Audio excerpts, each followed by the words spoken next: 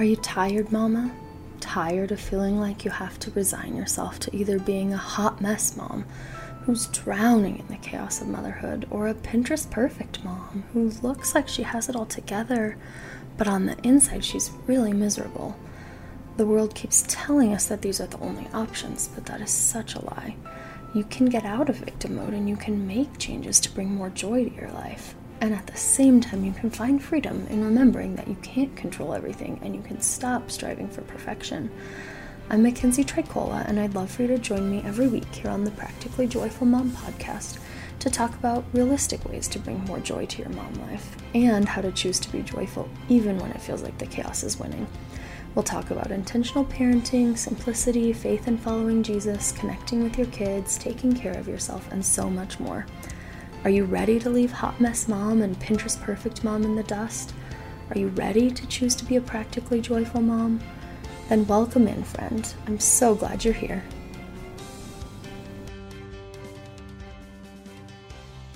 Hey friends, it's Mackenzie. Welcome back to Practically Joyful Mom.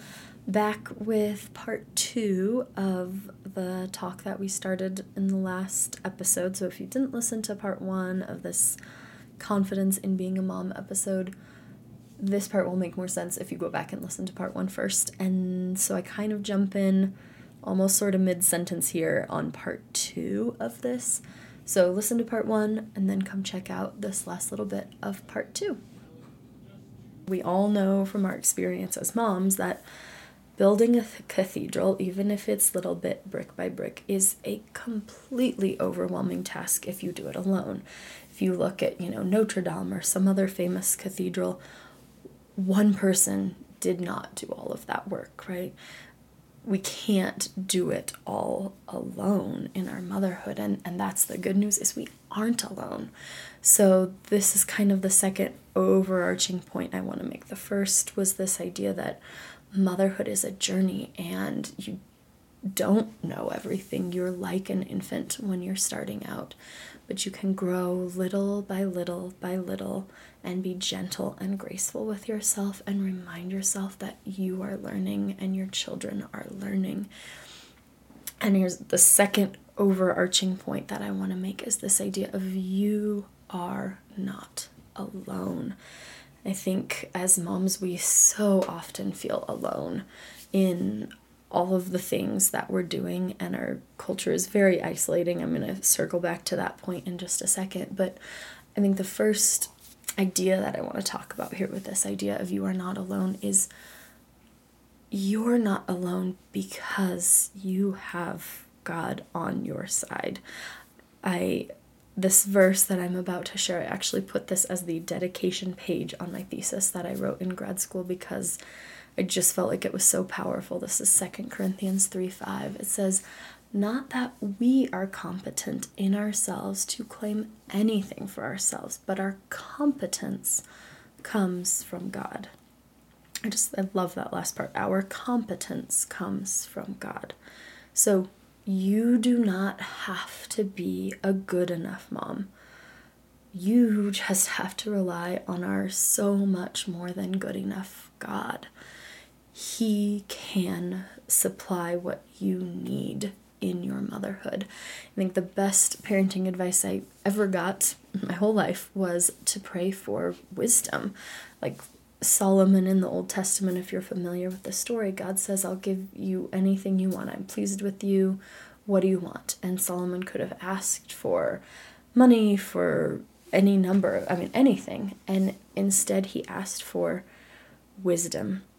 And I think this is one way that our competence as moms can come from God, because we may not know what to do in motherhood in those little moments where you're kind of pulling your hair out, like, what do I do with this child, or what do I do with this situation? So we may not know what to do, but we can ask the one who does know. And so I think this is a huge practical application in growing in our confidence as moms, is to pray about the little things, the big things, about overarching goals for your children's lives. I want them to grow up and be compassionate and generous people, or about specific little problems like, how do I help my child stop picking their sister's nose or whatever it is. You can pray proactively of, please God, help with this situation that's happening, when you're just praying in a calm time by yourself. Or you can just send up those little prayers of desperation in crazy moments. God, how do I handle this? What can I do right now?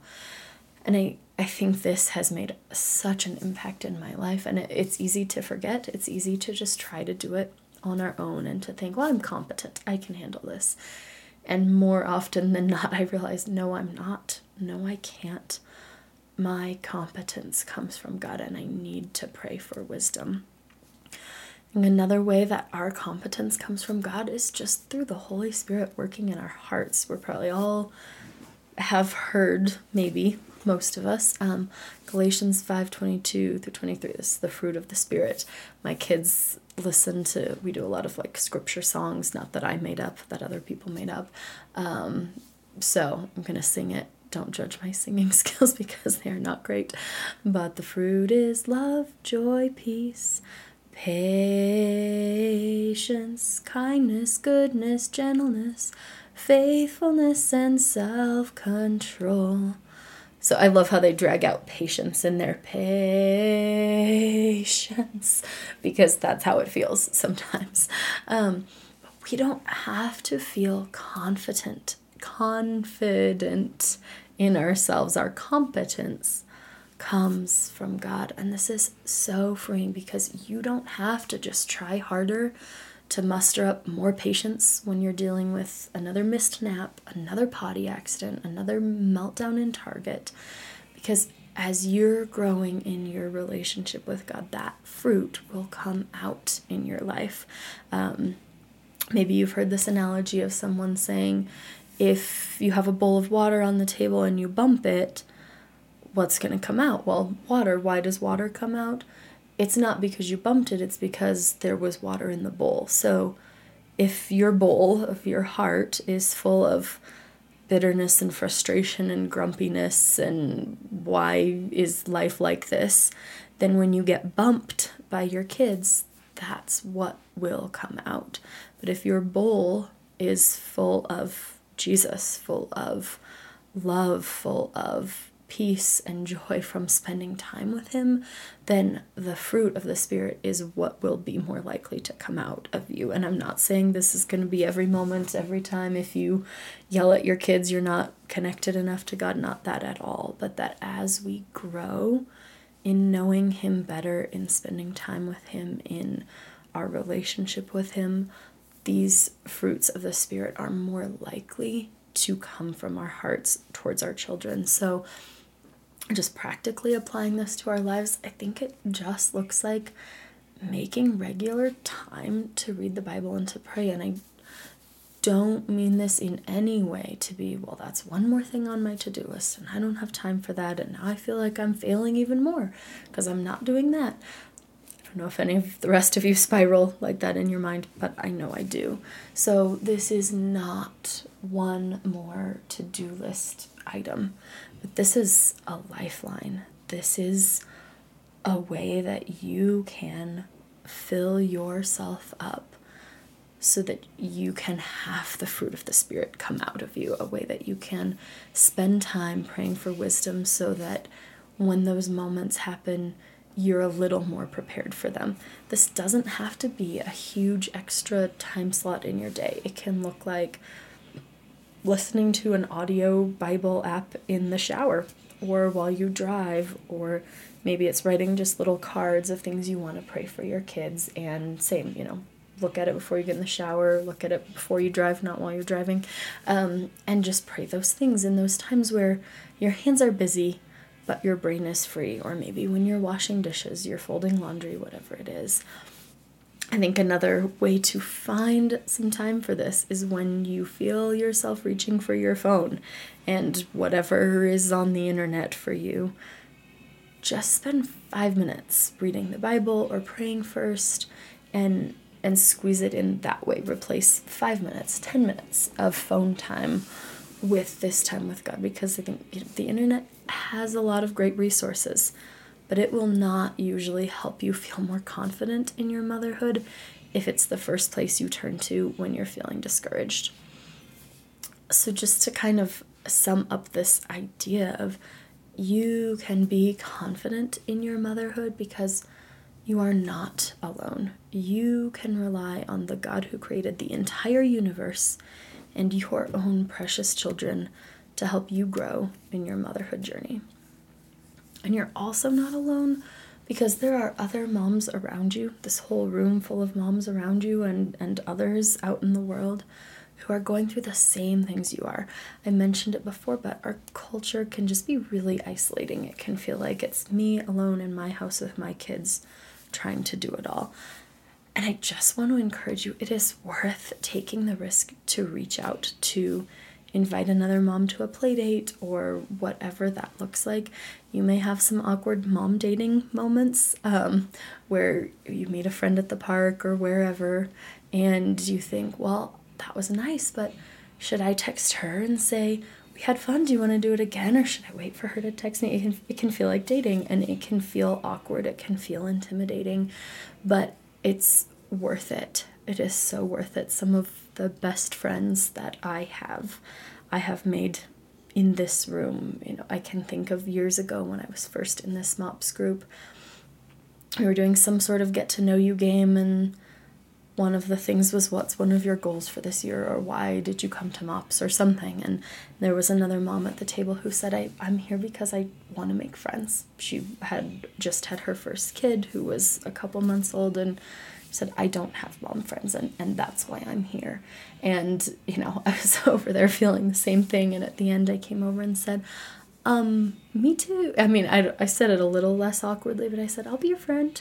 And that was the start of this really wonderful friendship. And another close friend who I had seen at MOPS, but not really gotten to know that well. And then we ran into each other in the church bathroom over here while one of us was changing a diaper, or maybe we were both pregnant with our youngest, and we reconnected and got to be closer friends. And both of these friends have since moved away, but we have actually weekly phone calls, and we're still carrying one another's burdens, praying for each other. We still care about one another's kids, and I've since made other really close, good friends here at MOPS. And so this is a wonderful place. Your kids' school, story time at the library, wherever you are, it's worth it so much to reach out and to be the one who makes the first move, to not be afraid to be awkward. It's okay, we're all awkward sometimes, especially after a pandemic. We lost a lot of social skills. So be willing to be the first one, be willing to make the first move, and not everyone's gonna be your best friend. It's okay if you try to initiate with someone and it doesn't really turn into this glorious, magical friendship. That's okay. Try again. Be with someone else, be friends with someone else, be still friends with that person, but continue to pursue other friendships. And I think along with this, I just want to encourage all of us, I know I kind of touched on it before, but spend more time with real life friends than the amount of time that you spend looking at other people's motherhood on the internet. Because playing at the park with a friend and her kids, you actually see reality. You see her having to deal with squabbles, you see her kids maybe not listening, you see all the stuff that really happens.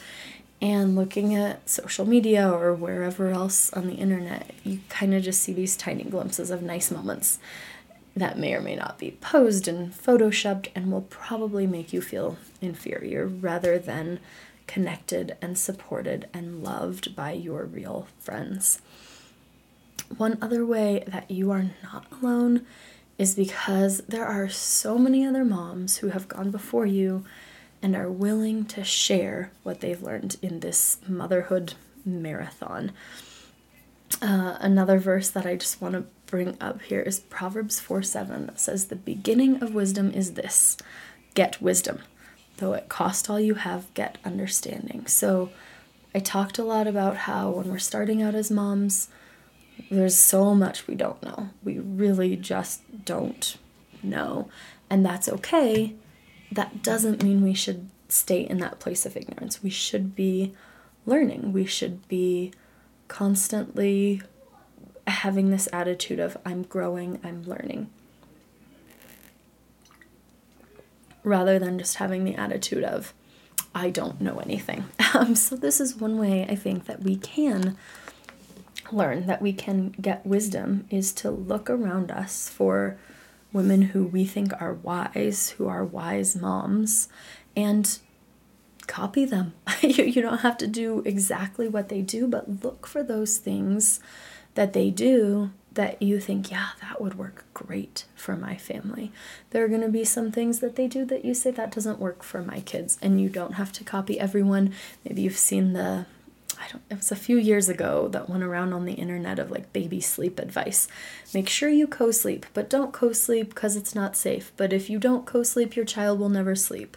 And you shouldn't sleep train before this age, but if you wait too long, your child will go to college still not sleeping through the night. Kind of just making fun of this. There's so much contradictory advice out there. So I'm not trying to say just copy what everyone else does, but look for those women who you say, wow, I love the relationship they have with their kids. It's not perfect, but I like how they interact with them. I like how she handled that situation.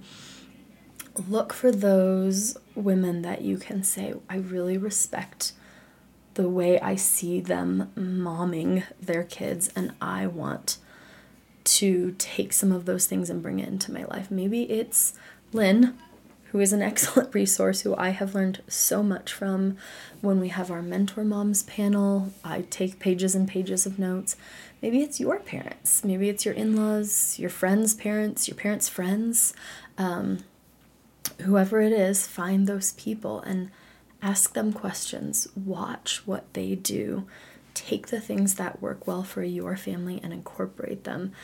If you don't feel like you have a lot of those positive mom examples in your life, this can even come from like biographies or even just stories. The book series I've been reading with my kids, there's 3 children and their mom, and the mom, she just is this quiet, calm, steady presence when there's chaos, when there are things happening. She's always speaking love to her children. One of the things she does when she drops them off at school, she always says, remember who you are.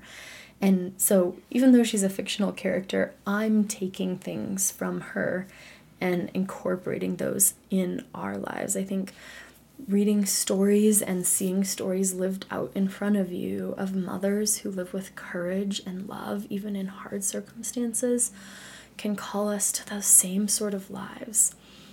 You can be confident as a mom because you are not alone. Learn from other moms, build deep friendships with other moms, and depend on God for wisdom and strength in the hard moments. And I think that kind of brings me to this final hopeful message that I have for us of, in those hardest moments, on your darkest days, when your eyes are red from crying or lack of sleep, or your voice is like sore from yelling at your kids and your conscience hurts even worse than that, there is still hope. We live in a fallen world. There's sin and sadness, pain and death. Jesus in John 16:33 said, in this world you will have trouble. He didn't say you might, you will, but take heart. I have overcome the world. And I think that is our hope right there. Because one day God will make all things new. It will all be made right. No more sorrow, sadness, pain, and death. We live in this world infected by sin, but we can take hope knowing that it is not our final home. And one of the verses that I feel like is just so hopeful, Romans 8:28, it says, and we know that in all things, including motherhood and kid tantrums and sleepless nights and all of those things, God works for the good of those who love him, who have been called according to his purpose. So God can use your hardest, most painful parts of your motherhood as tools for sanctification, for changing your heart, for helping you grow as a person and as a mom. And I just feel like this is so hopeful for our confidence and our growth as moms, because with God as our loving parent, we can be confident that he knows how to care for us, how to love us well, and how to lead us gently in our motherhood journey. And we can have hope because he has already overcome the darkness. thank you for listening today, friends. Thank you for being here for this part 2 episode. I hope you enjoyed it. If you did, if this was encouraging to you, please just share it with a friend, post it wherever you want to post it, any way that you might want to share it. It just helps more people be able to find the podcast and hear encouraging messages like this. Thank you all so much for being here. See you next time.